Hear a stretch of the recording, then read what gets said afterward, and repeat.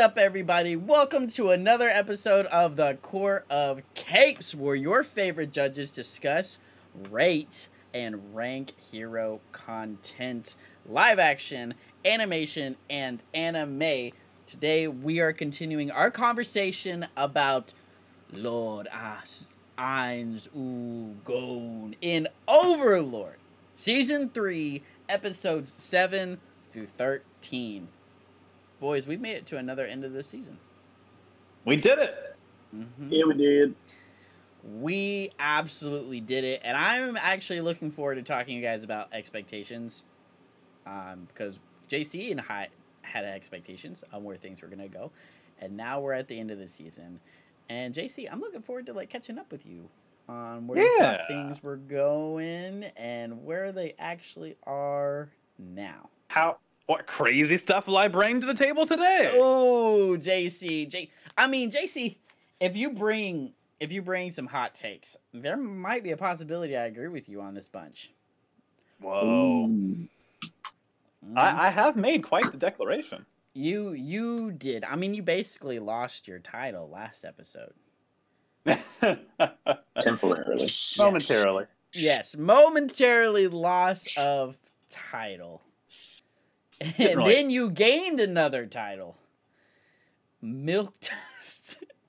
Oh my goodness. That was absolutely hilarious. If you haven't listened to that episode, please go back and listen to that episode of our discussion about Overlord. A good show, but honestly brings out some of the best discussion for us. We just go absolutely wild with it. And it's a lot of fun. But before we get into the discussion about this, let me introduce myself and my fellow judges. I am the Renegade Darkness Correspondent, Judge Shelton. We also have the Showman, the Conqueror, Judge Cooper. What is going on, my Naza freaks? Naza freaks! Ooh, that is. You like that one? I do. I like that a lot, man. That's definitely a great fan base name because we getting a little Naza freaky in here. There's some freaky stuff that go down in this show, especially this batch. Woo. If you oh man, absolutely. But we also have the Chaos Bringer. You definitely have to have that for this show, honestly, JC. You know what? And your basic average girl, Judge Brown. Not you. It's time for some PvP action. Yes. JC, now that you are a gamer, an absolute seasoned vet when it comes to games. Oh, yeah. Mm-hmm. Season. What does PvP mean? It means person v Superman. For all the non-gamers out there, JC is trying to get at that player versus player. Which that's right. You were so close. You were honestly. I mixed it up with Batman versus Superman. Oh man! Don't you mean Martha versus Martha? Oh, you're right. Because that is that movie. Man, you can't mess with the memory of the Marthas. No, you cannot. What name did you just say? Say that name. Say it again. Say it again. Anyways, as I said before, we are discussing Overlord Season 3, Episodes 7 through 13. We've made it to another end of a season, and we are now coming up to the very last season of the show. But this is a continuing show still. Is that right, Curtis? Yeah. So, definitely going to be interesting when the new content comes out and we talk about that. It's supposed to be a movie, right? Yes. That will be the next piece of Overlord content. Yes. The next piece of Overlord content will be a movie. And to further talk about a different show that we have been reviewing, I believe Curtis, when we talked about it over text, that Demon Slayer's next piece of content will also be a movie. But it is technically the first episode of the new season. But it's going to be in theaters. Yes, but it's going to be in theaters. So it's not going to be a full movie. I don't know the time limit on it per se, but there will probably be a smaller arc within it, but it is the first episode of the new season. Definitely stepping up the game. That's crazy, right? Premiering a season in theaters.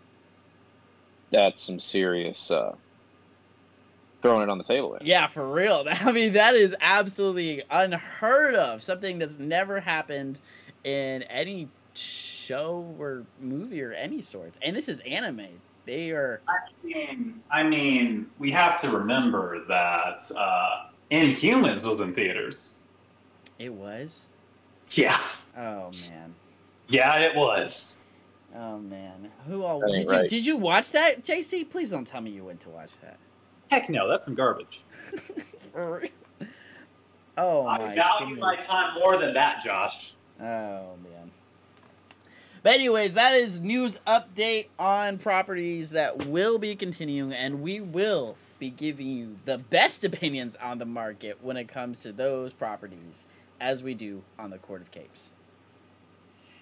So, without further ado, my guys, Curtis, would you like to start the discussion about this batch of episodes? Butterfly entangled in a spider's web. Oh, man. All right. So you said you were gonna talk to JC about hopes for this season. Did you want to wait until like the end, or like I was referring to, we had expressed our hopes throughout the like last episode. We expressed our hopes and thoughts about what was gonna happen. And then now I'm gonna get with him like either the middle of this batch or the end of this batch on how we feel about meeting expectations and where we thought things were going. So sounds good. Later. Yeah. So let us... All right. Yeah. Let us begin. Let us begin. All right, so Butterfly entangled in the spider's web. So there's a lot of little side characters we get introduced here. I'm going to highlight the ones that stood out to me. Ooh, okay. Or at least I found somewhat interesting. So the kind of knight dude that we meet, the guy who, like, fakes his, like, regal accent, that's kind of fun. Where he's like, oh yeah, I'm just a normal guy, but like I talk like a noble knight in order to inspire people and get paid more. Yeah. Which is fun. Fake it till you make it. I think that something we've talked about before is like Overlord usually goes a step further in like making a lot of like kind of throwaway characters have at least one interesting beat about them, or at least one different beat about them that I really appreciate. It kind of like, it just kind of makes the world seem a little more seasoned. It's not like, it's not integral to like the plot or anything, but like it's a nice touch. I like the world building. Yeah. Maybe like considering them more to be people versus NPCs. Yeah. Next point is Nazarick appears to be 600 years old to them, which is fascinating. Wonder why that is. Maybe time flows differently in Yggdrasil. Maybe it does, or they literally just built it that way because they were just building the whole kingdom. So they could have just built it with older stuff to make it look cool and aged. You know, the original piece. Yeah. So Momon's up on the cliff. He's chilling with one of the brigands, I guess you could call them, or the mercenaries, or adventurers. Yeah, that's what they call them. And they're like, oh, so Momon, you think they're going to run into any trouble there? And then he just tells this dude, does death count as trouble? Yeah. He's like, wait. I should backtrack on that. The quiet part out loud. What am I doing here? What did I do? And then we go back to the throne room where Ainz is also chilling. He transports there. And he's about to kill all them people. And he says, as so. The old dude who's like, oh yeah, I'm going to creep around and like find my own path because I don't want to die. He meets the maids. That goes about as well as you can expect.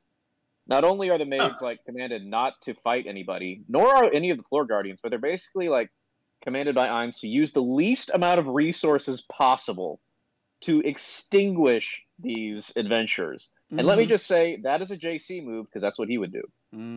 Aw, I appreciate that. Be like, we need to obviously massacre these people, but it has to be economical for Nazari. Effective and efficient. Love to see it. So the tough skeletons kill the old dude and his people. Some of them that are still alive get dragged to be tortured. Yay! We'll talk about that in a second. Yikes. Like a cool bit of kind of addressing how powerful Nazarick is they're getting chased by a bunch of elder liches at one point down the hallway. And it's fun to like compare that to like the beginning of season 2 when like all of these like fairly powerful lizard men struggled to like beat one elder lich. And then there's like 50 in this room. You're like, oh, these people are screwed, even by the low level dudes. And so they run away from the other liches and they fall right into the bug room. Oh man, gross. Gross. Okay, let me just say, quote, my family and I have grown weary of cannibalism. I literally wrote that one down. Oh my goodness. That's one of those like Pikachu gasping memes right there. Oh yeah, like oh yeah. Just like, oh no. Pikachu? Yeah, so they get eaten and there's like bugs going into people's mouths and you're like, oh, I did not need to see this. This is no good. Goodbye, Knight that fakes his accent. That was nice to know you. And then someone else is getting tortured by this truly despicable, awful green thing. Disgusting. I did not make any attempt to remember this thing's name because I don't want to know. Oh, nope. I wrote down what his title was. Yeah, he's the Special Intelligence Collector. Yes. Who is also like, gunning after Ainz. Yeah. That's something. Quite a crush there. Like if the bugs didn't make your skin crawl, this definitely did. Oh man. No, thank you. Moving right along. The final scene of this episode is one where we see Arya, the guy who has the slave girls. He meets Hamsky and the Lizard Boys. It's kind of fun that like Zaryusu and the boys are like training Hamsky to be a warrior. Because I just assume that Ainz finds it interesting. Yeah, sometimes. I think it's more of like Ainz finds like he might be like, oh, this would be kind of cool, but then automatically forgets about it. Like yeah, oh no, he definitely forgot. He just completely forgets about it and just like, oh, that's happening again.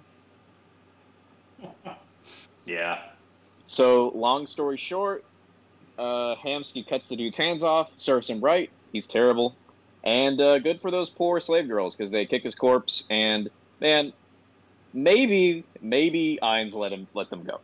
Or maybe Sebas got a hold of them and treated them nicely. That's in my headcanon anyway. That's right. We did not see the rest of what happened to them. Just the Hamsky killed them because he doesn't let his enemies suffer. And then that's it. They're kicking his corpse and then on to the next thing. Wow. So what did you all think of this episode? It was wild. It was a bit wild for sure. As you know, I've been craving really good fights. And this was a one-sided battle in every way, shape, or form. I did like the whole treasure hunt kind of vibe for a second. Like, and the game aspect that they had where they're like literally raiding a dungeon per se, which is really cool. So that is something that's like, I think is a cool aspect to the game and games like those, and so they're making this happen because all of these groups of people that really don't like interact with each other very much or anything like that are then raiding different parts of this dungeon. And I also thought that the maids were super creepy this episode. Yeah.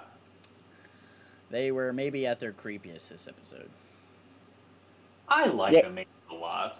Yeah, the maids are really fun. They're becoming some of my favorites. And, like, this episode was dark.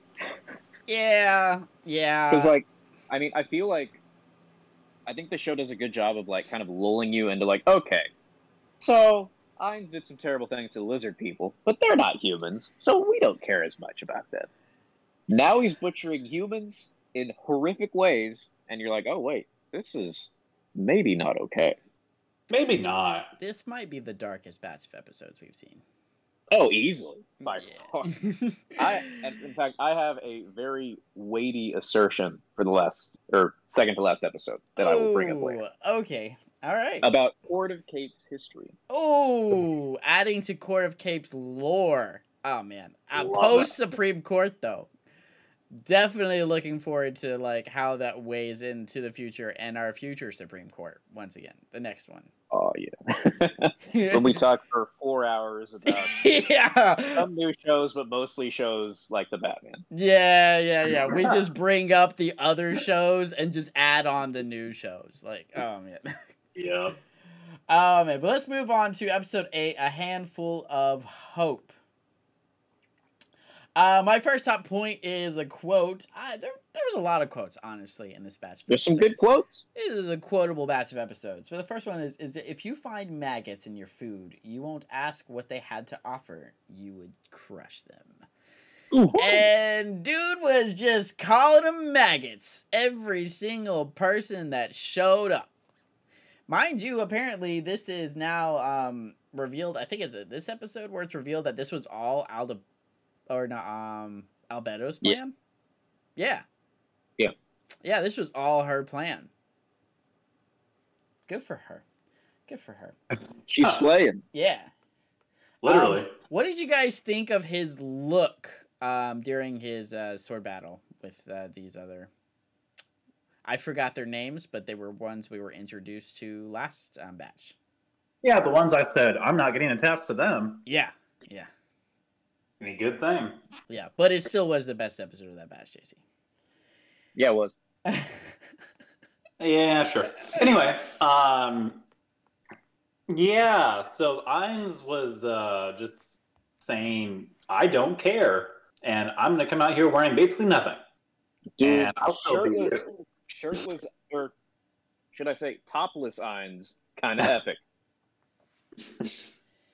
Yeah. Oh, so you liked topless Ainz? I like topless Ainz. Like with the whole like prisoner shackle on his neck. That's pretty sick. Yeah, I got a little bit of a sub vibe from that. Well, yeah, that was the point. Yeah.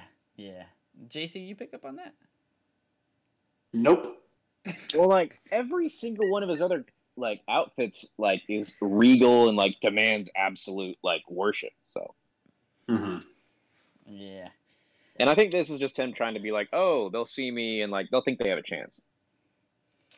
Yeah, that's true. They thought, but Ainz decided to kill them all. Well, he killed them by paralyzing them. Yeah, their entire bodies just paralyzed.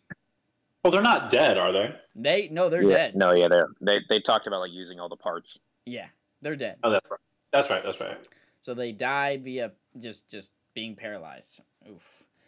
And next top point is a quote from Ainz: "For those that come into Nazarick, death is a true mercy." Dang. Yeah. Man, yes. Ainz just doesn't care about people. Like, these people were all minor threats. Did he really have to just slaughter them all? No, not really. No, he didn't. He could have literally just got a spell and done something to cast them all out. It seems like he's fully disassociated from having ever been a human. Mm-hmm. Yep. Yes. I don't know if that's where Curtis was going to get at but I think so. Yeah, he has. Completely. And he literally, I mean, to add on to that, he literally admitted in this episode that he's just experimenting on them.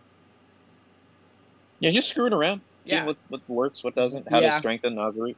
Yeah, that's basically it. Just like, and the paralyzation spell that he did was literally experimenting. Like, it was experimentation. It was like, oh, I just wanted to see what it would do. Yeah. Wow. I will say, he got quite angry in this episode. Yeah, he did. And then that anger was then shunned once again by whatever happens to him when he experiences an intense emotion. The outside force. Yeah. Interesting that, like, he can still feel, like, so much passion about his comrades. Yeah. I mean, that's the reason he's here. That's the reason he wants to search around and take over the world. Mm-hmm. But that's about all I have on this episode. What else we got? Oh, the Saltier scene. Oh, yes, where she supposedly killed this girl mercifully. She terrified her, and then she did she consume her? She did, right? She ate her. It didn't show, but that's what I expected happened. That's what I believe happened. Probably sucked her blood like a vampire. Yeah. Blood! Yeah. Sucking on souls, sucking on souls. Wow, what a song. That song's a bop. So good. Adventure Time is a bop. Yeah. All right. So I also wrote down the twins threaten the Emperor. Oh, yeah. Dude. Yeah. Oh, that's right. I forgot about Yeah, that. That was a very brief scene. Yeah, because that it has a post-credit scene. Yes. That happened, like, multiple times in this batch of episodes. Yep. Where the credits start showing, and then there's, like, 5 or so more minutes of the show. This episode. They had a lot of story to get through. Story. Yeah. The twins are absolutely something. Terrifying. Yeah, they are. Dude, they just literally, he sends them to break kneecaps. That's all they do. Mm-hmm. Like, all the other Guardians have, like, oh, yeah, you can make nuanced moral choices. I need somebody to get spanked. Yeah. Aura and Mare, you need to go out there and spank them. Yeah, down and dirty. That's what they do. They just... Let's move on to episode 9, War of Words, JC. Okay. So, this is basically starting off with the Emperor kind of dealing with that threat and kind of thinking, what in the world do I do when there's 2 little elves that can kill a room of soldiers without blinking?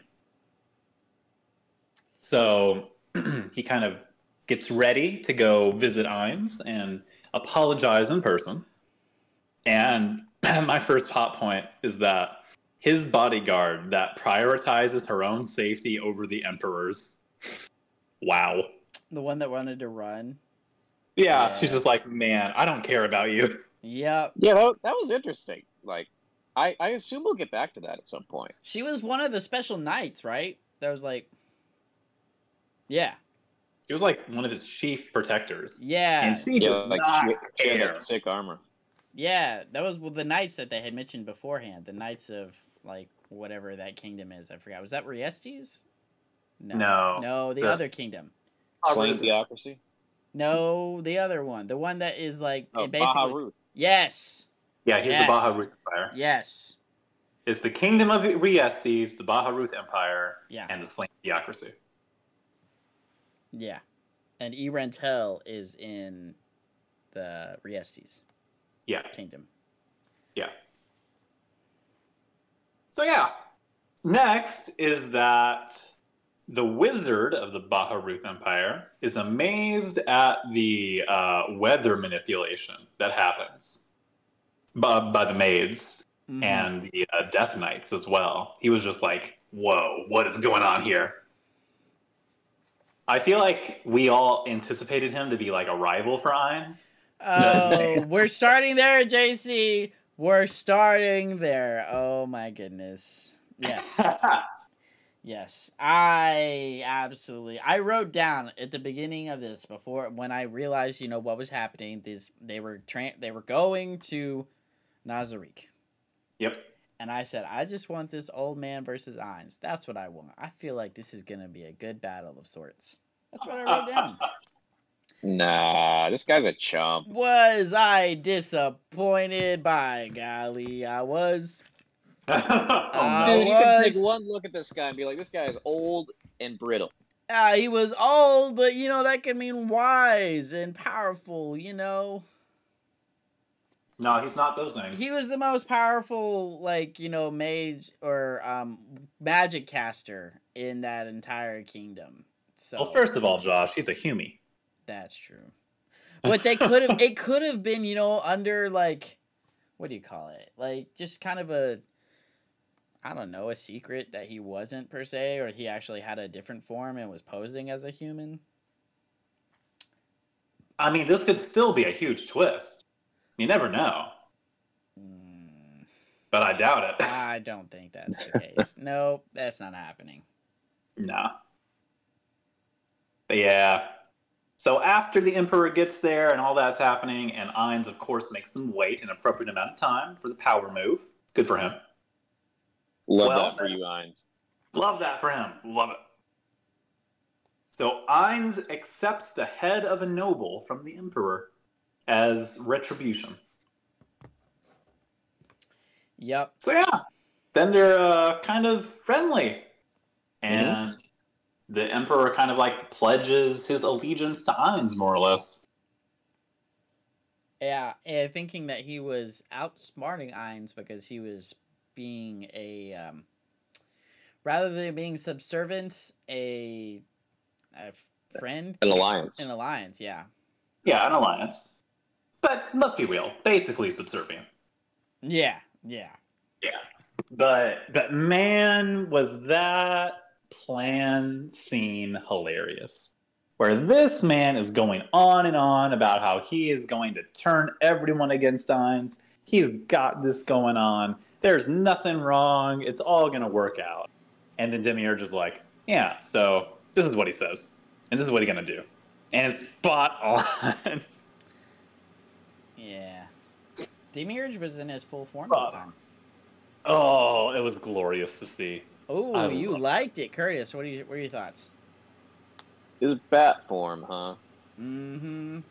Oh, sorry. I thought you meant his operating, like his skills. I thought you meant. No, not his skills. Demiurge has always been on top. I'm talking about his physical form. Yeah, it's intimidating. Yeah. Not quite what I was expecting. Because we got a glimpse of it in the first episode, was it? Yeah. Yeah. But First or second. yeah, and he still wears his glasses too in that form, and it looks kind of awkward if I'm gonna be honest. Kind of looks like a frog. Yeah. I'm not a fan. The more I think about it, the less I like it. Yeah. I'm kind of indifferent. Okay. But yeah. Anyway, then the next hot point is that Ainz needs a title, and that is the Sorcerer King. Mm-hmm. But it sounded like he liked Supreme King even more because he had that whole incident happen. Mm-hmm. Yeah, it was a good name as well, but Sorcerer King won out, so that is his new official title. Yeah. And going back to our magician wizard guy, he immediately betrayed the Emperor for knowledge and power. Oh, yeah. Absolutely hilarious. Love that scene. But props to the Emperor for figuring that out. Yeah, he did, just on the way back. Mm-hmm. Just because he didn't act surprised. And he knew him well enough that he would have. Yeah. Basically. I'm quite impressed with the Emperor. He's really smart. He's thinking several steps ahead and making good calls. But he's going up against Demiurge, so... Yeah, Demiurge, I really like him. Yeah, he's not a bad character. Demiurge definitely thinking way above everyone else, including Ainz himself. Yeah. But also, let's just appreciate that the Emperor's first name is Jerkney. Jerkney. Yeah. But his whole motivation is to save the human race. And that's pretty cool. Mm-hmm. Because honestly, we're at the point where that is an option that humanity might die. Yeah, that definitely needs to be needed, or just not enslaved to Ainz. We're kind of at the Castlevania level right now. Yeah, they all getting turned into skellies. Yeah. Or cattle. One of those. Who knows? But I like this episode a lot. Any other thoughts? Nope, I expressed what I had.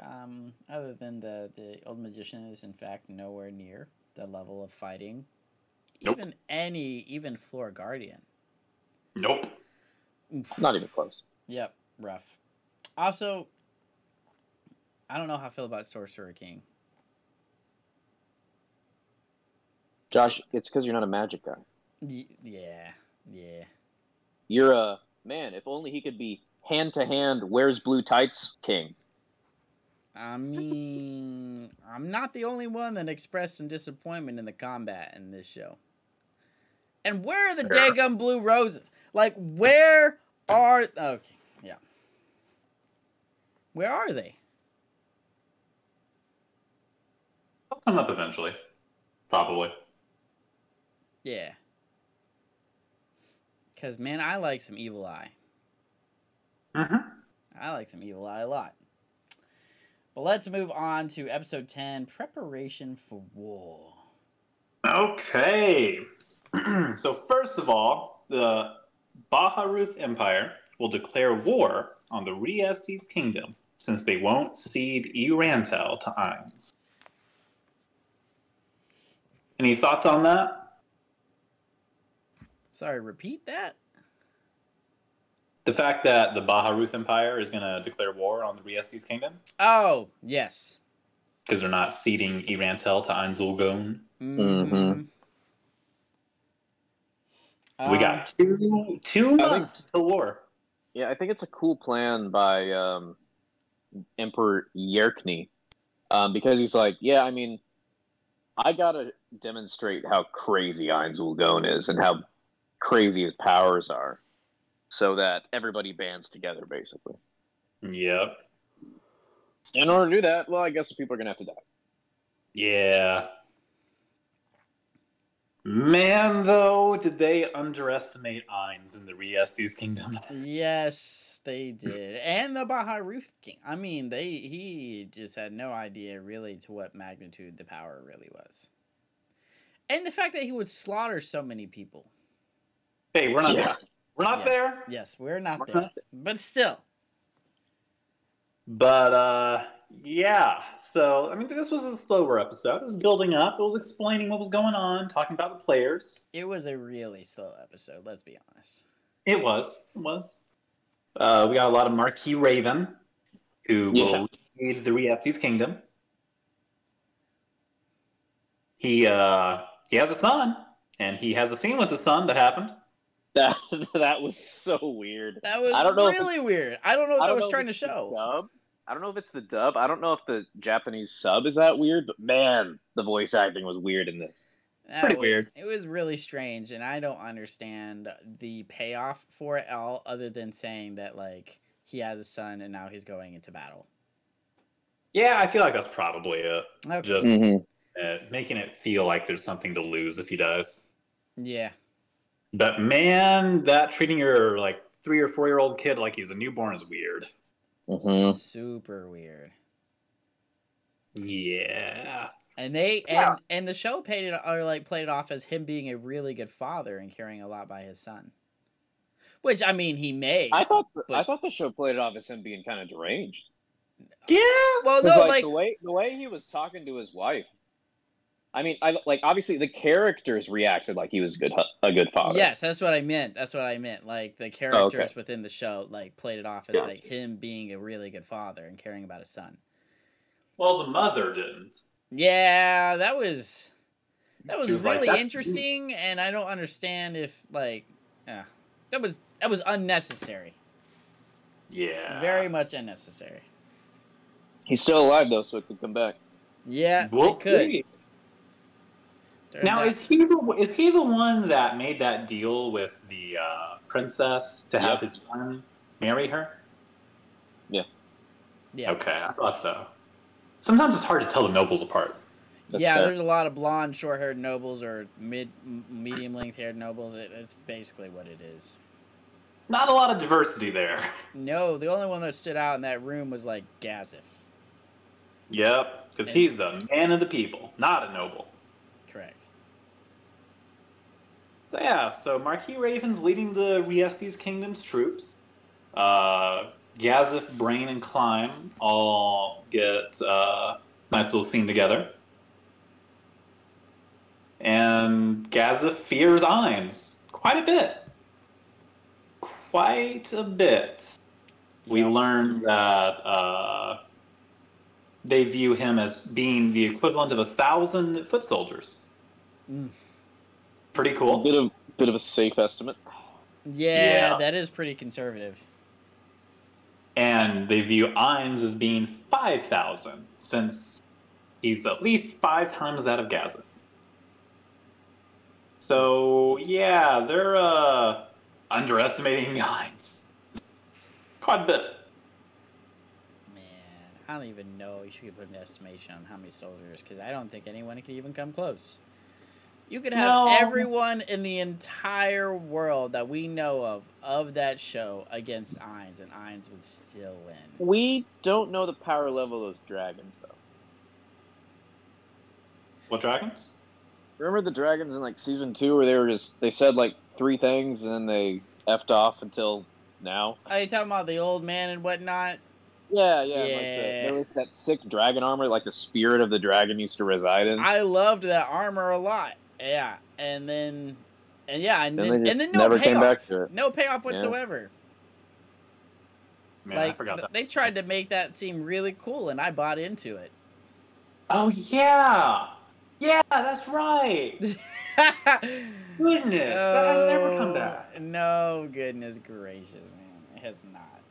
Now, was that in the Slain Theocracy? No, yeah. Wait, what? Well, no, it was wasn't Slain Theocracy. Yeah, because it was with this old man. I don't remember exactly. Because there was also a Slain Theocracy scene, I think, where they never paid it off either. Oh, the Slain Theocracy has just completely disappeared. Do they even exist? Who knows? Maybe season 4 will answer these questions. Maybe.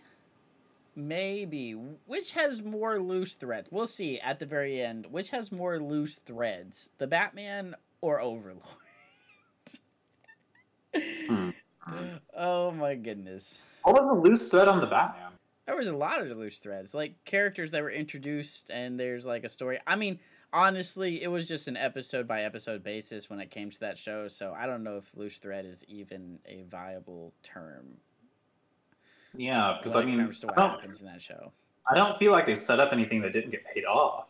I don't remember exactly. There were some disappointing payoffs, but payoffs on the... Were there? Yes. Well, what am I thinking? Like, not Iron Man. Tron, I mean, definitely had its... Well, I got... I don't know what I'm thinking of. There's definitely a show that we watched that had a ton of loose threads that were never paid off. Well, yeah, I mean, Tron was like half finished. Yeah. Yeah. I don't know. But anyway, towards the end of preparation for war, we get the battle's about to begin, and we get the two sides coming together, and Ainz reveals his army with his quote, "This is my army." True. Definitely showing off real hard. Pretty cool moment. Gotta love an Ainz bragging moment. Mm-hmm. Yeah. Mm-hmm. Let me flex on you a little bit. Mm-hmm. Was it the most exciting part of this entire episode? Probably. Yep. Also, I wrote down that I totally forgot about Princess Rainier. Completely. She's supposed to be exercising interesting decisions, especially when it regards climb, right? Mm-hmm. Some interesting decisions, to say the least. Yeah. Making him wear the shiny armor to get killed. Yeah, that was so that she can resurrect him and like control his corpse. Yeah, that's what I was thinking. Or just like completely manipulate him, saying like, "I resurrected you," and he'll be like super weak, and so he'll just like be yeah. That was not touched in this batch of episodes again. Well, just seeing the armor. and saying that she requested him to wear it. Yeah. But that's about it. Yeah, this is when I wrote that, like, what happened to Blue Rose, because that was part of that whole thing. And we're still just seeing Climb. Which, it was nice to see their discussion between Climb and Brain and Gazif. Good for them. But let's move on to another episode called Another Battle. Oh, man. Back to Karn Village. This was fun. So, first of all, the king of Riestes, his son is the prince. Yes. First in line for the throne. Pretty awful guy. He gets sent over to Karn Village just to kind of save him from the battle. And there was I can't remember if it was this episode or a future episode where what's his name? Marquis Raven was kind of talking about how it's, nice, I guess, of the king to spare his son, but also kind of selfish. So that was kind of a cool payoff. But so his son is spared from the battle to keep him safe, goes over to Karn Village to kind of figure out, what's going on with Ainz. And as he gets closer, his plan just keeps getting more and more twisted. It was supposed to be like, I'm going to go ask them about Ainz. Then it's like, I'm going to take them prisoner and hold them hostage so Ainz won't fight us. Yeah, definitely escalated for sure, because he thought it'd probably be what taking matters into his own hands like a dummy. He was not a smart guy. And he very quickly leaps to, I'll slaughter them all if I have to. Men, women, and children, like Anakin. Real dumb. Oh, goodness. Yep. Real dumb. This fool about to get canceled. Mm-hmm. As he should. So, yeah. Pretty bad. So he's just destroying Karn Village as much as he can because they stepped on the flag and they clearly are subservient to Ainz, who, save them. Makes sense. And, yeah, they're not having it, so they're attacking. So, Henry and all of them, all the women and children, are kind of making their escape, going off into the woods, and they kind of get ambushed, even at trying to leave. So, of course, she decides to blow on her little horn again and call some more goblins, as she should. That's what I was given to her for. It's gobby time. It's gobby time. So she blows that thing. And it just pans away to Ainz being mouth agape, just like, huh. Yeah. Yeah. I don't understand the magnitude of his reaction, like why, but he did definitely make that reaction. Well, because he didn't understand that the horn was that powerful. He just thought it would, summon like 5 or 6 low-level goblins. True. He's like, I gave this to a human? What? Josh, and this was just like some common item in Yggdrasil.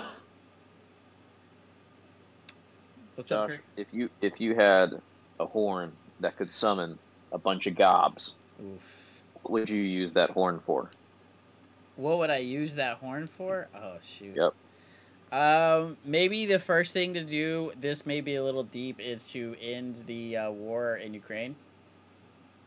That's just fair. That's assuming you get a lot of gobs. Yep. Lot of gobs. If I get the gobs that she got, all right, all them gobs. Maybe I could end the war in Ukraine. JC, what is the chance that Josh has this horn? He's all alone one night, and he's like, well, I've always thought about what it'd be like to get a little kissy from a gob. I can see it. No, you lying, JC. You cannot see that. Oh my gosh, bro. I ain't horny for no gobs. No. I mean, I ain't gonna slob on a gob. Nah, man. No slobbing on goblins. He's a gobber slobber. I'm not a goblin slobber. I mean, I think that Josh would be pretty into it, actually. JC, what are you? Oh my gosh, no way! Ain't no slobbing on no gob. I'll bring what's her face over, and we'll have a whole party. Crush Lulu.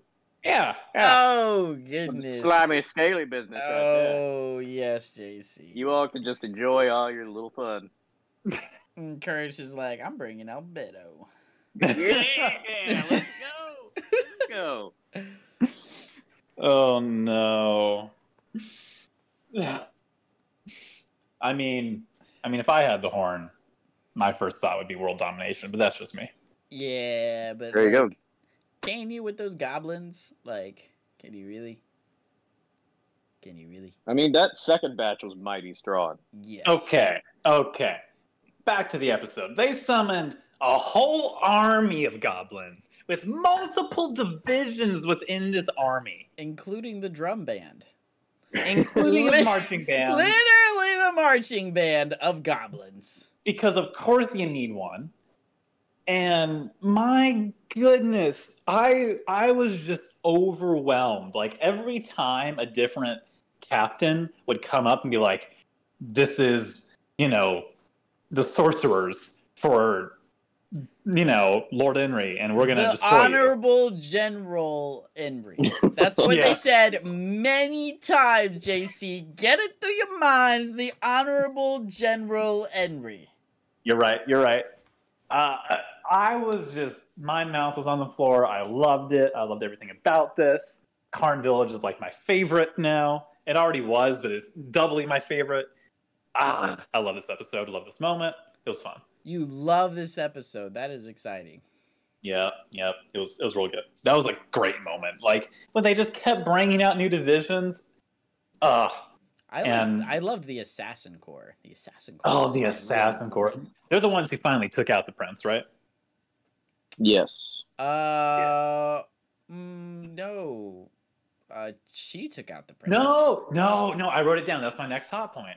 Lupus Regina finishes off the prince. Yeah. Oh, yeah. That's right. She tracks him down and brings down a few goblins with her of her own choice. But, yeah. But yeah, she finishes the Assassin Corps was going to let him go. They were like, man, we'll spare you. Lupus Regina said, heck no. Yeah. I mean, he had it coming, though. Yeah, he was a tool. Yeah. Kind of sad for the Emperor, though, that he sent his son away specifically to spare him, and then...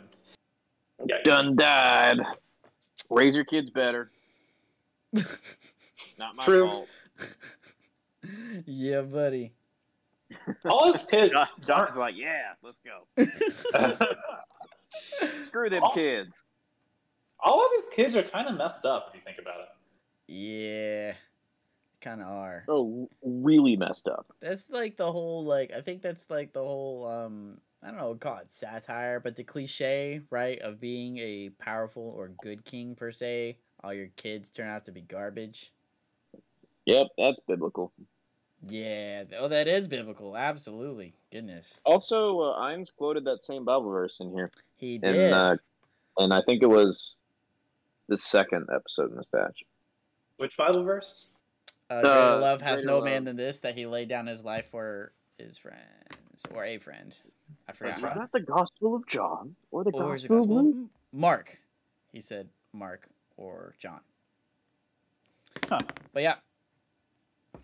So yeah, that is the conclusion of my trilogy of episodes. I think, Curtis, that was in A Handful of Hope. Yeah. Yeah, it was. It was in A Handful of Hope. My episode. I did not bring it up. But shall we move on to episode 12, Massacre? As the darkness correspondent, I chose this episode expecting darkness. Did I get darkness? Boy, did we get it! Lives meant absolutely nothing in this episode. Not one thing. First hot point, Gassif's red armor looks pretty dope. I like it. I wish he had a full helmet. Yes, I agree with that. I wish he had a full helmet too. His cute little hair poking out, I was like, nope, that's not the vibe. Yeah, I wish he had a full helmet too. And if he did, honestly, I just call him Iron Man Gazif because he looked like if Iron Man was at that time. Mm-hmm. I'm gonna need a JC sword reading here. Ooh. Do we want do we want it now or your episode, Curtis? Oh, that's true. I guess they talk about it in my episode, and I do have a note about it. Yes. Okay. Yeah, definitely bring it up again. All right. Next but it looks cool. Yes, it does look cool. Next hot point. Ainz literally just wanted to try a spell, and he killed 70,000 people to do it. As the sacrifice. Yes. That's a dark moment right there. And he uses all of the corpses to summon 5 demon goat-like monsters. Monster babies. And this is the moment that I think we need to talk about his gangsta level. Let's open it up. Because we are looking at an absolute gangsta. I agree. JC, where are you at? Because I'm at a level 10 on gangsta level right now. Okay. We currently have him sitting at 4.1. Yes. Yes. Okay, let's talk about what level 10 really means. JC is such a centrist with this scale. Oh my goodness. I mean, I was agreeing with JC beforehand, right? Let's get extreme. JC, come on. Go ahead, JC. Okay. So you're both saying that this qualifies as level 10? Yeah. Yes. Yeah, absolutely. I mean, it's only 70,000. Yeah. I mean, it's only 70,000. Well, no. 70,000 was the initial amount of people he killed. Yeah. It doesn't count. We haven't got to the other. Yeah, we haven't even got to the other people that those monsters kill. Oh, okay. Yeah, no, I'm counting that too. Okay. No, we're opening up the full because I mean this was the act. This was the act of the this happens in this episode because this is one of my hot points and we could just talk about it. He asked Gossip to join him. So the monsters has already killed tons of people in this episode. So at this episode right here, we're looking at hundreds of thousands. Yeah. Okay, so here's my question then before I answer. Is there something beyond gangster that we're going to have to talk about him? Curtis, do you have a term?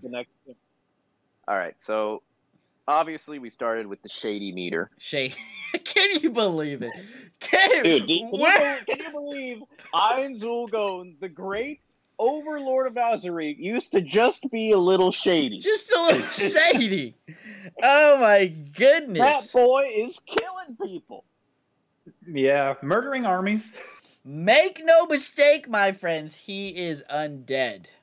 That is all. Come on now. Yeah. All right, so then we decided, all right, so how gangsta is he?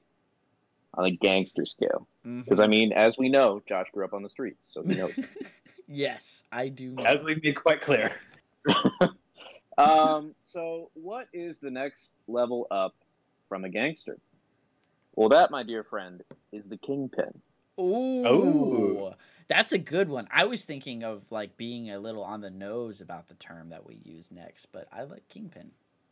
Okay. I'm up for suggestions, though. Well, my suggestion, as I said, was going to be a little off the nose and literally put him on the Overlord scale. Yeah, I was thinking about that, too, but I feel like it's too early to do that. It's too early. We're going into Season 4. Well, yeah, but there's more stuff beyond Season 4 that's going to happen that could drive him even further. True. Or lower. Lower. What if he ends just kind of shady? No way! You can't slaughter over 100,000 people and just be kind of shady. There ain't no coming back from this. No, not one bit. Watch them pull a whole Zuko redemption arc. Zuko did genocide people. Yeah, Zuko Not did. on screen. Oh, right, yeah. all right. So, do you know something that I don't know, JC? Okay. I will say that he was quite complicit in all of the Fire Nation's horrendous acts of He colonization. was like a 13-year-old boy. Yeah, he really He was. was. He was complicit. And I mean, how many people do you see Zuko really kill? So many. Oh, nobody. Nobody! many. JC, nobody! He don't kill nobody. If anything, Zuko is on the squishy scale. Yeah, for real. I love it. Nah, I love that he's squishy, but he's no, you're squishy. right. No. Zuko's big old cinnamon roll, cinnamon bun. He's frick, I could go for a cinnamon bun right now. Holy crap, man. I could blow through about 7 cinnamon rolls right now. Let me tell you what. Absolutely, man. All right. So I said at the beginning of the episode that like I wanted to talk about Court of Capes history, and this is the moment, obviously, that we need to talk about that. Okay. Is this the most heinous act in Court of Capes history? I can't think of anything else. Yeah, I can't think of anything else either. I mean, And the Court of Capes also includes everything that happens in the movies. Yeah. That we've reviewed. I mean, we didn't review Infinity War Endgame because. Well, no, but I mean, I feel like you could even argue that like the snap is more justified than this. Okay. Yeah.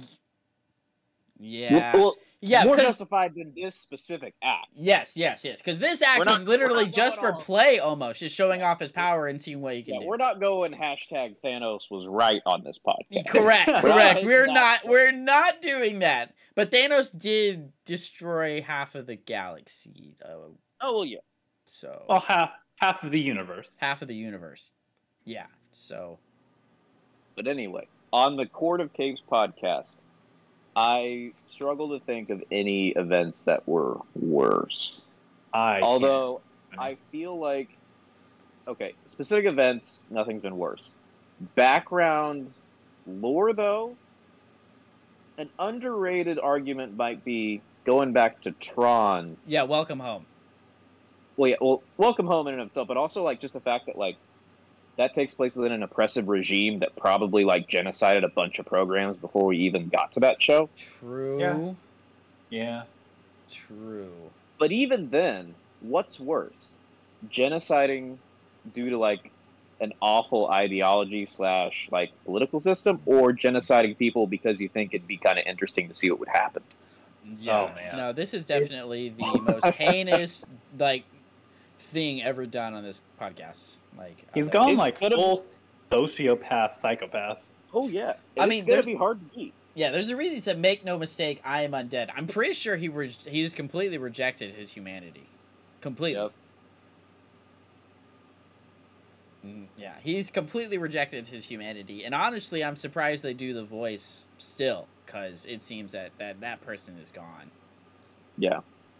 It's still fun though. Yeah, I feel like at this point the voice is probably going to be used for just more comedic reasons as opposed to like inner monologue. Yeah. Yeah. Just to show that he's not an actual ruler. He doesn't know what he's doing. Yeah, my brother was watching this, and it was crazy because he watched all these episodes with me as I was watching them, and he was like, "This is absolutely wild," because people were dying left and right, and he was just slaughtering them. So back to that point, though. If we're saying that he's a 10 on the gangster scale, are we ranking him on the Kingpin scale now? Like, are we assigning a number? Yeah. Wow. Where are we at? Are we just at 1? All right. So it was between gangster and chump, right? Oh yeah. Okay, so what's the opposite of a kingpin? Oh, true. What's the opposite of a kingpin? Tombstone. Oh, I got it. Is he a kingpin or just a thug? Ooh. Well, I mean, thinking it like, man, I don't know if thug would be it, because thinking of it like that, like, I feel like we can't go with something that would be like lower than gangster though, because we already said he's a gangster. Yeah, thug would be lower than a gangster. This is true.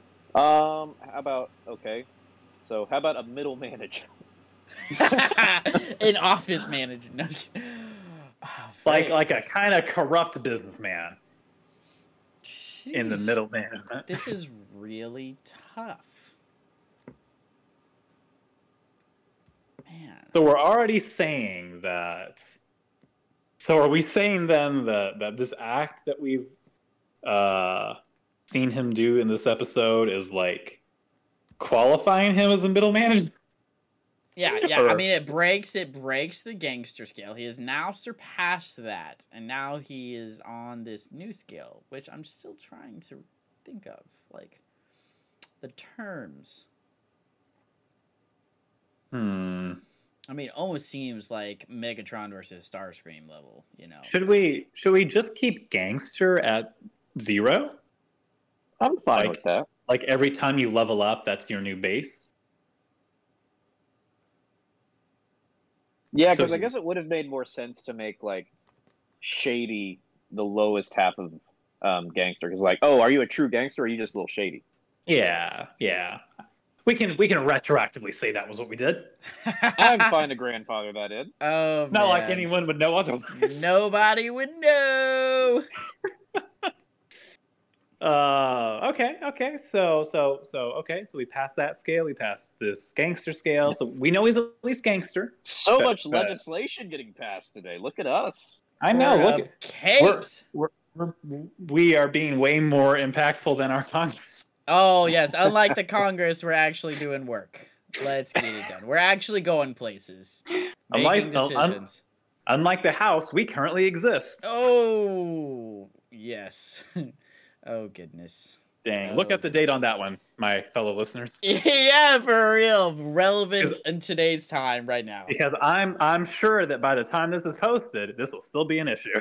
Mm-hmm. Yeah. Anyway. Yeah, so I'm willing to say he's probably at a 2 or 3 on this new scale. What about you guys? I would agree. I do think the next scale should definitely be Overlord, but after Kingpin. Because I feel like Kingpin, we have to start thinking more about intelligence at this point, right? Well, okay, maybe either intelligence or the level of land he has actually conquered. True. Yeah, like what does he actually accomplish? That's honestly what I was thinking of when you brought up Kingpin. I thought like, okay, what is his influence over all of these other kingdoms? Like a kingpin has got to have territory. Correct. Yep. Territory and influence over. Influence. Yes. So, like, what is his influence? It seems that he only has, like, true influence over one kingdom. Maybe 2. Well, at this point, lizard people. At this point, he has his house, which is a big house. And he's got a city. He's got a city. That's all.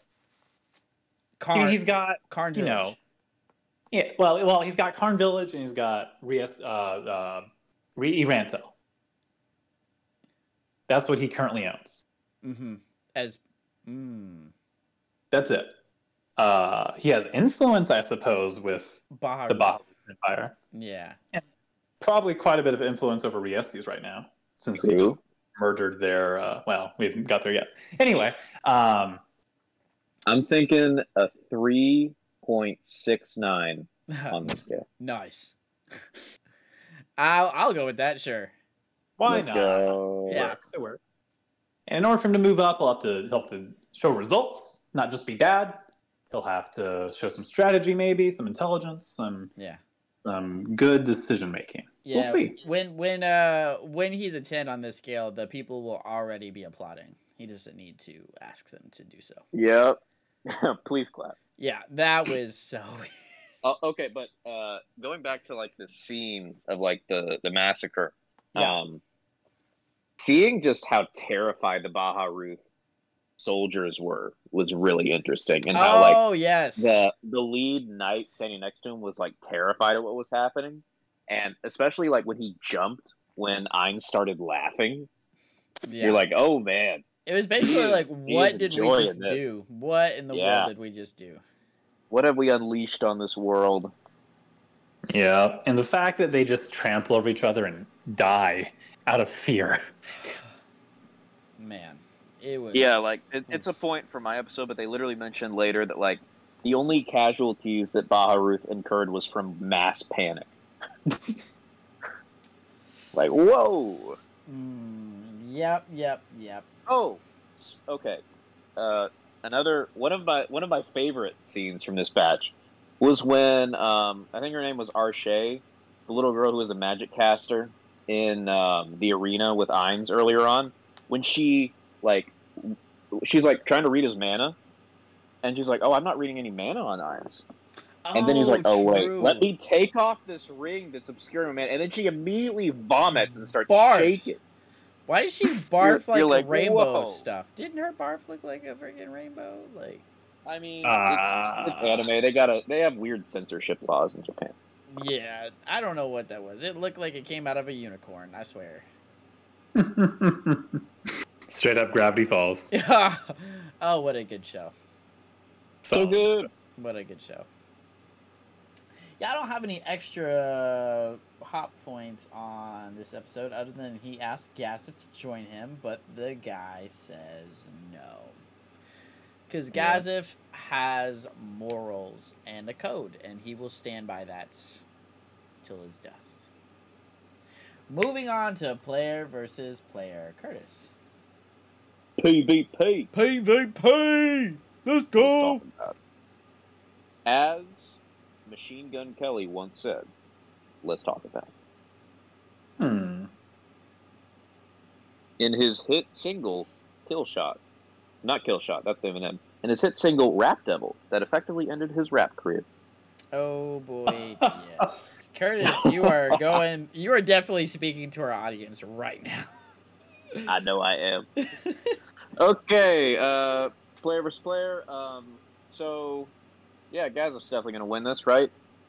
Quote, "You can't even react fast enough to dodge." Ouch.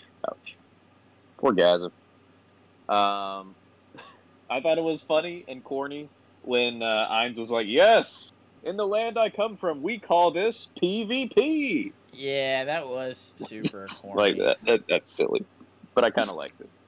That hurt Josh a little bit. Oof. The fact that it teased player versus player, and this was it. Yeah, I remember because I saw the title and I was like, man, I wish I didn't see that title right now, because then I thought maybe it suggested that there was another player in the land. Nope. Yeah, that did not happen. Goodness gracious, JC. I mean, like, come on now. JC, where are you? I mean, like, after this, we'll have a discussion. It was pretty disappointing, that was all. Yeah, I wanted to see some actual other players, but whatever. Counterpoint, who cares? Let's move on. So I thought it was interesting that Gazif didn't want to be revived afterward, because he was like, nope, just let it lie. Yeah. He's definitely an honorable warrior. For the Game of Thrones fans out there, he's definitely a Ned Stark type. Honorable to a fault. So his sword could, in theory, kill Ainz. Yeah. That's interesting. So Ainz told him. Yeah, that's true. But it did, like, make a little scratch on him before it immediately healed, so that was something we hadn't seen before. True. He's just a bunch of sparkles underneath. He's just a sparkly boy. He's just real sparkly. A little sparkly skeleton man. Yeah, that's all he is. Pretty cool sword. And so he was like, "This satisfies the rules for PvP." He's a nerd. Mm-hmm. So yeah, the battle proper actually begins, and Ainz fights dirty with a time spell. Was not expecting this. Yeah, you thought there'd at least be a little bit of fanfare like there was with Foresight in the arena, but like no, like why do you all think that he was so swift and decisive about like killing Gazif like this? I don't know. Maybe it's because he maybe legitimately thinks that a quick death is an honorable one, or merciful per se, right? Either that, or did he not want to risk somehow that sword killing him. I don't think That could be it. I mean, I don't 'Cause know. I feel like a lot of Ainz' inner monologue has been him like being very risk averse. He is pretty risk averse, yeah. Yeah. But it could go either way. There's no concrete answer as to why. Yeah. I will say that I did not expect Gazif to last longer than like 3 seconds, and I wasn't disappointed in that regard. I was disappointed that he died. Yeah. I like Gazif a lot. Gazif is you old boy. Yeah, I liked Gazif a lot too. But the moment that he had his moment with Brain and Climb, I was like, okay, he's dead. He's never seen these guys again. Yep. It's all over. Like, yeah, that one last like discussion they had like the night before the battle, I was like, yeah, he's not surviving this. So it made sense. He did what he needed to do for the story. I just wish that we could have gotten more Ainz and Gazif interacting, because I like that a lot. That was a good dynamic. Farewell, Gazif Stronov. He's a good man. Mm-hmm. What is he on the wholesomeness scale? Have we put him on the wholesomeness scale? Man. I mean, he has given us no reason not to put him at like a 10. I agree. Well, I mean, like on our rankings. Sorry, In the rankings, I think he'd be like almost number 2. After Ron was after Tanjiro. I feel like it'd be Tanjiro, Gazif, Stronov. Then what? Where do we have Kim or Ron at number 3? I think we have Ron. I think it was Ron. Yeah.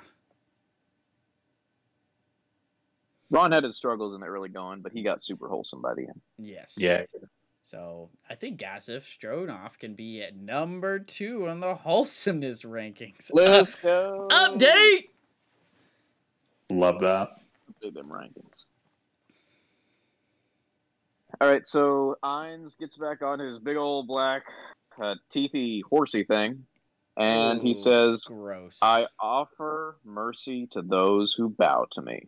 Just like JC. Yeah. Yep. Like I mentioned before, the Baja Ruth Empire took losses from mass panic because they got killed by a gangster. And then Ainz declares that Irantil is the property of Nazariq, and this has major Dark Knight, I own Gotham now energy. Yeah. So you either get out or you're going to play by our little rules. But somebody has a problem with that. Ooh. So Brain gets that cool Gazif sword that may or may not be able to kill Ainz, JC. True. Oh, man. We'll see if Brain can do anything with it. I feel like Climb might be the one to do it. I have predictions about both of them, but we'll get to that later. I feel like, I mean, this is like way down the line, but does Ainz survive the end of the show? This is an excellent question, because I have How could he?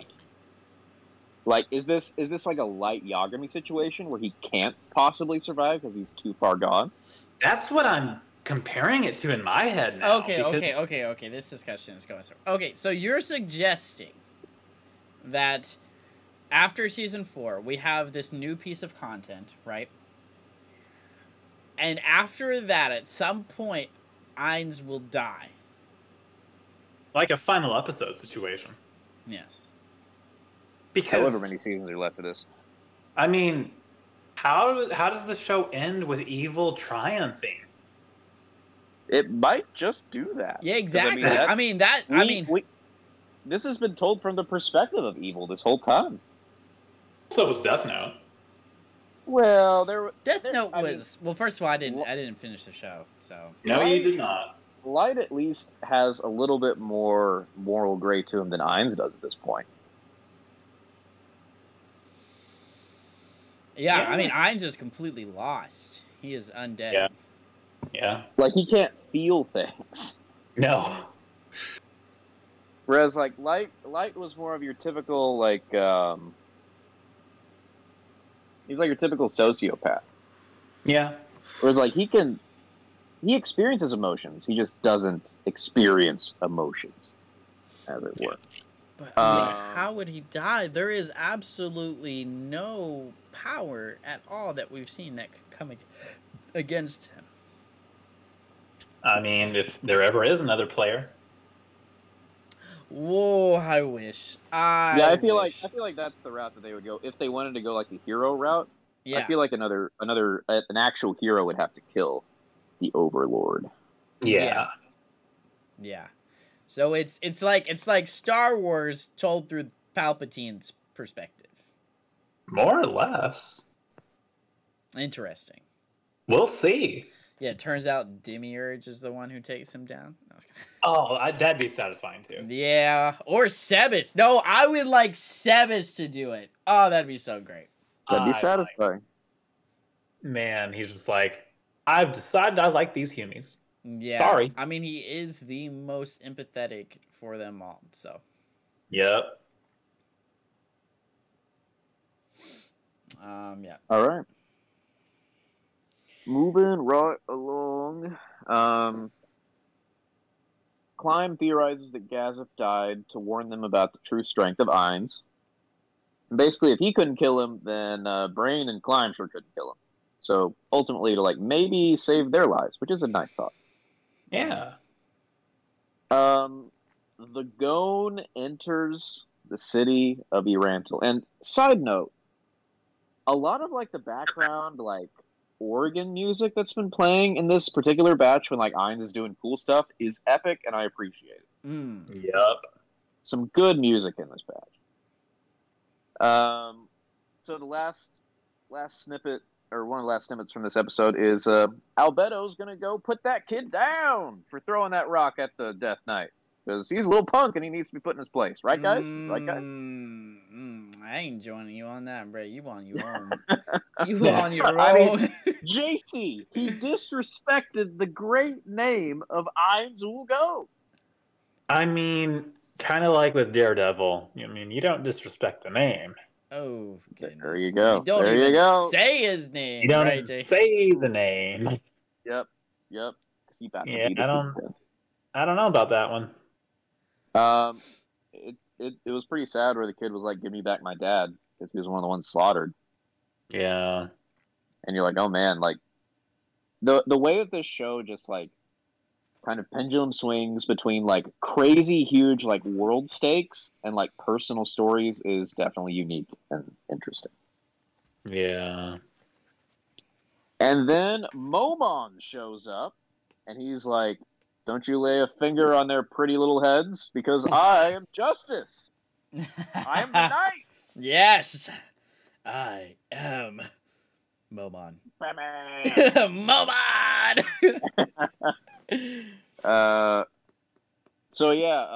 Basically the hustle this time is, because he might be a gangster, he might be shady, he might be a kingpin, but he is definitely a hustler. Mm-hmm. Yeah. Momon is in league with Nazarick now. But in a noble way, to where you assume he's going to get the people to trust him. Nazarick? Yeah. And that's how he's going to... You mean Erantil?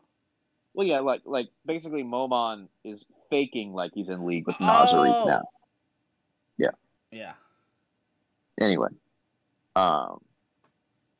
So the episode kind of winds down. They do the typical Overlord thing where the main theme plays at the end while the characters are doing epic, cool, swaggy things. And you love to see that.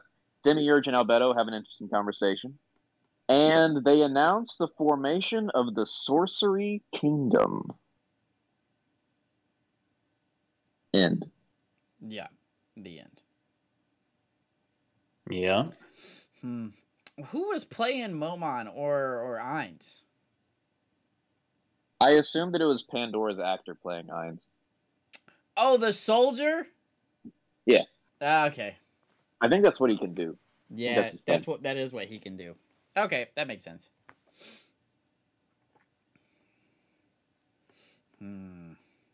Interesting. One season to go. Yep. One more season to go. Interesting batches of episodes. JC, let me let me have a conversation with you here.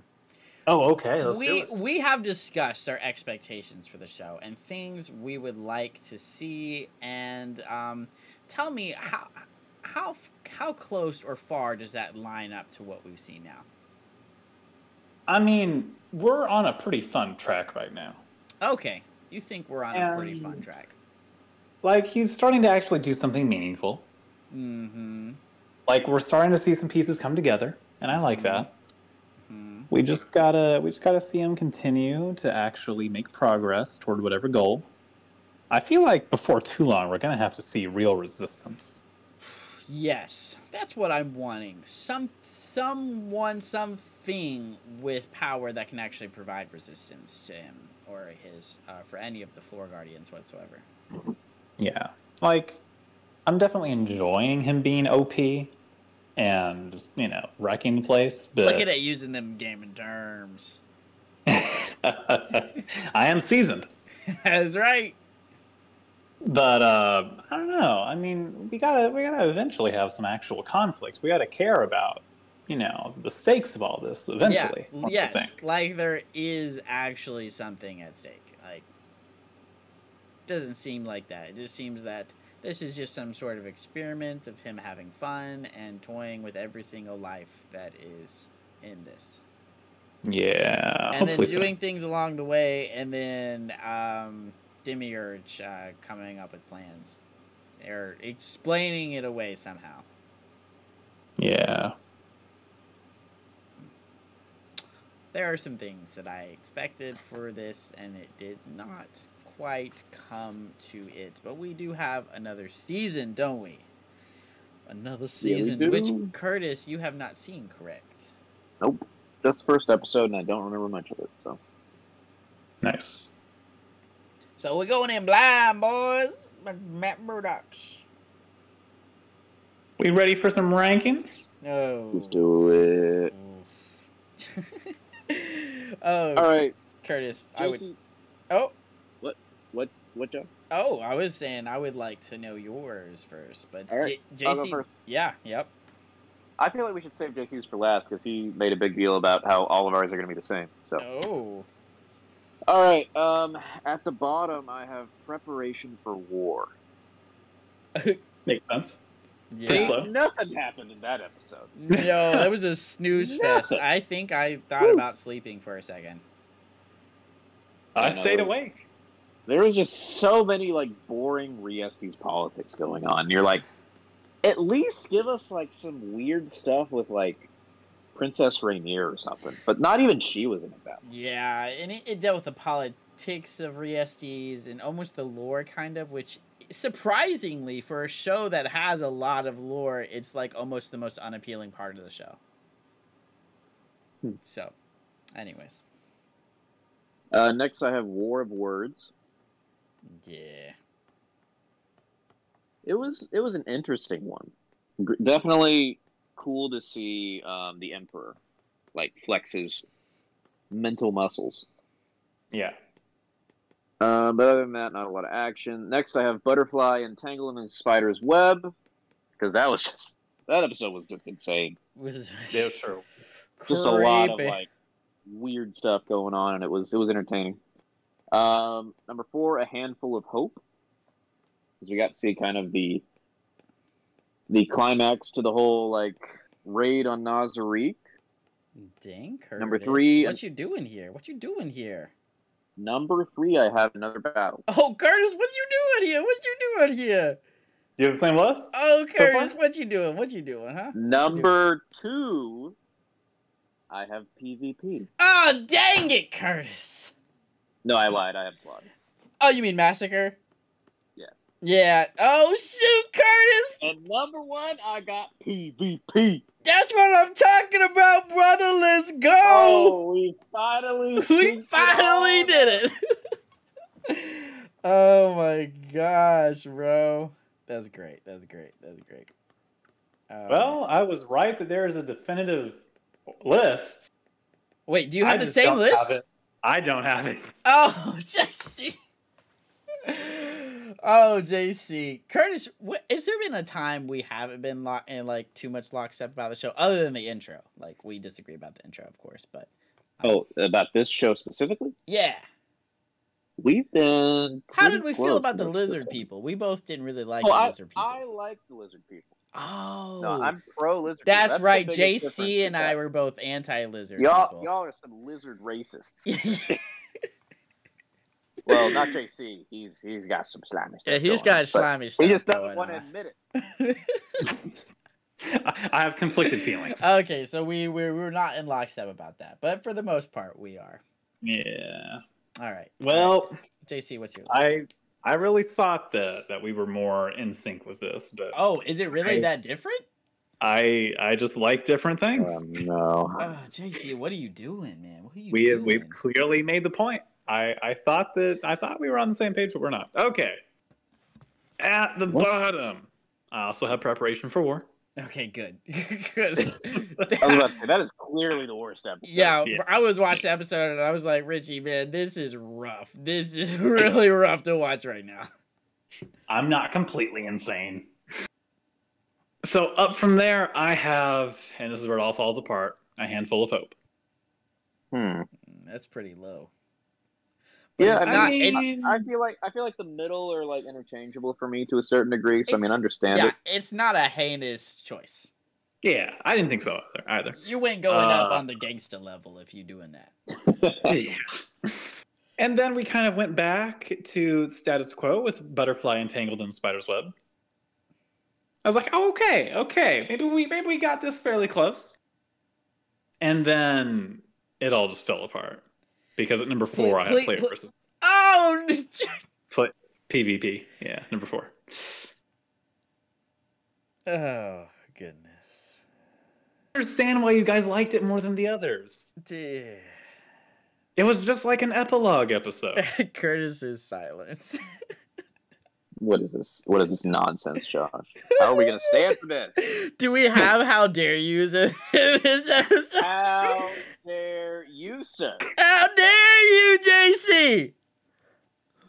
All that happened is Gazav died, and then Momon rallied the people at the very end. Yeah, but that moment of Gazav's death was just so impactful. Like, farewell, Gazav Stronov. And I liked all the setup for the next season, too. Well, yeah, but it was just epilogue. Whatever. I thought you loved endings. That's the whole thing. You hate the middle. Yeah, honestly, JC is all about them beginnings and endings. Anyway. Number 3. Criminally low on your list. War of Words. We got some cool Demiurge action. Seeing him outsmart the Emperor. We did. I think it was just disappointment that I experienced in this episode a lot. Yeah, just because of the wizard guy. Correct. You're letting that get in the way of quality, Josh. And I don't like Demiurge's his complete form. I don't like that. Are you being racist against No. Josh? No. You don't like fat people, huh? Man, is this bald people all over again? Oh, goodness, stop. I, for one, think that Demiurge is beautiful, just like he is. Let's put that on record. Okay. So let it be written.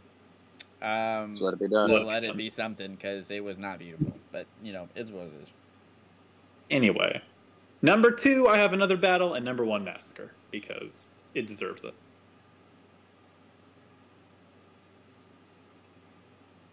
Well, there is only one egregious thing on them, so I will... Yeah. I will allow the angel of death to pass. Wow, I'm so lucky. All right, so since I have not seen season 4, I'm just going to ask you all: do you all want to watch 6 or 7 episodes this week? Let's just do 6. Keep it the same. Yeah. Right. And the order I'm first. Is Josh, Curtis, me. Ooh, spicy. Yeah. We all get 2 episodes no matter what. Something to keep in mind. True. All right, we're going to the Crunchyroll. Okay, so we got 6 episodes, season 4.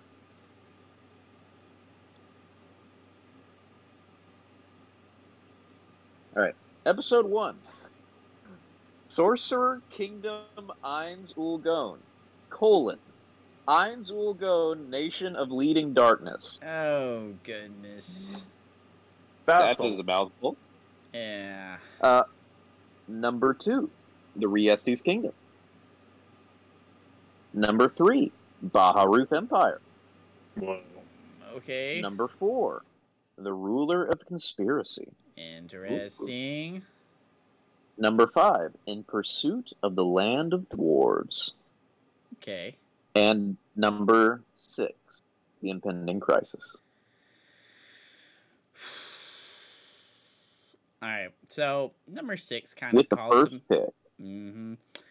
Number 6 called to me a little bit, but I don't like that it says impending. Like it's supposed to be building towards something. I don't want building episodes. I want things getting done. But I'm gonna go with In Pursuit of the Land of Dwarves. Interesting. Mm-hmm. Unexpected. Yeah, you know. I am going to take Sorcerer Kingdom Eins Ulgon, episode 1. Oh, JC, I will take. Don't do it. The one that called out to me the most. Don't do it. The Ruler of Conspiracy. Oh. Then I shall go The Impending Crisis. Just get that back to back.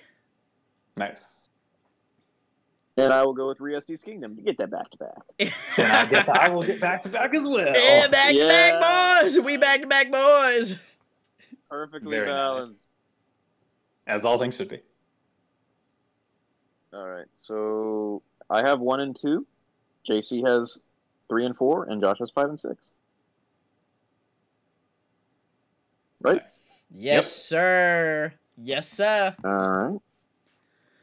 All right, that is it for this episode, ladies and gentlemen. Thank you for listening to another fun episode of the Court of Capes, where your favorite judges discuss, rate, and rank hero content. You can find us on Spotify, Anchor Podcasts, Google Podcasts, other podcast services. We've also covered MCU content and DC content as well, discussing movies that have come out recently. And we're about to discuss just the year of 2022, Marvel, the MCU stuff, as well as like Phase 4, and how we all felt about that. So look forward to you listening to that episode. Boys, men, what would you like to say first? Let's go with Curtis, since he seems to have good opinions these days. Just fired a couple more shots. The Kingdom of Death has arrived. The Kingdom of Death. All right, JC, what you got? Be the kingpin you know you are inside you. Ooh. Rest in peace, Gazif Stronov. You were a good man. Yes, indeed. Peace out, everybody.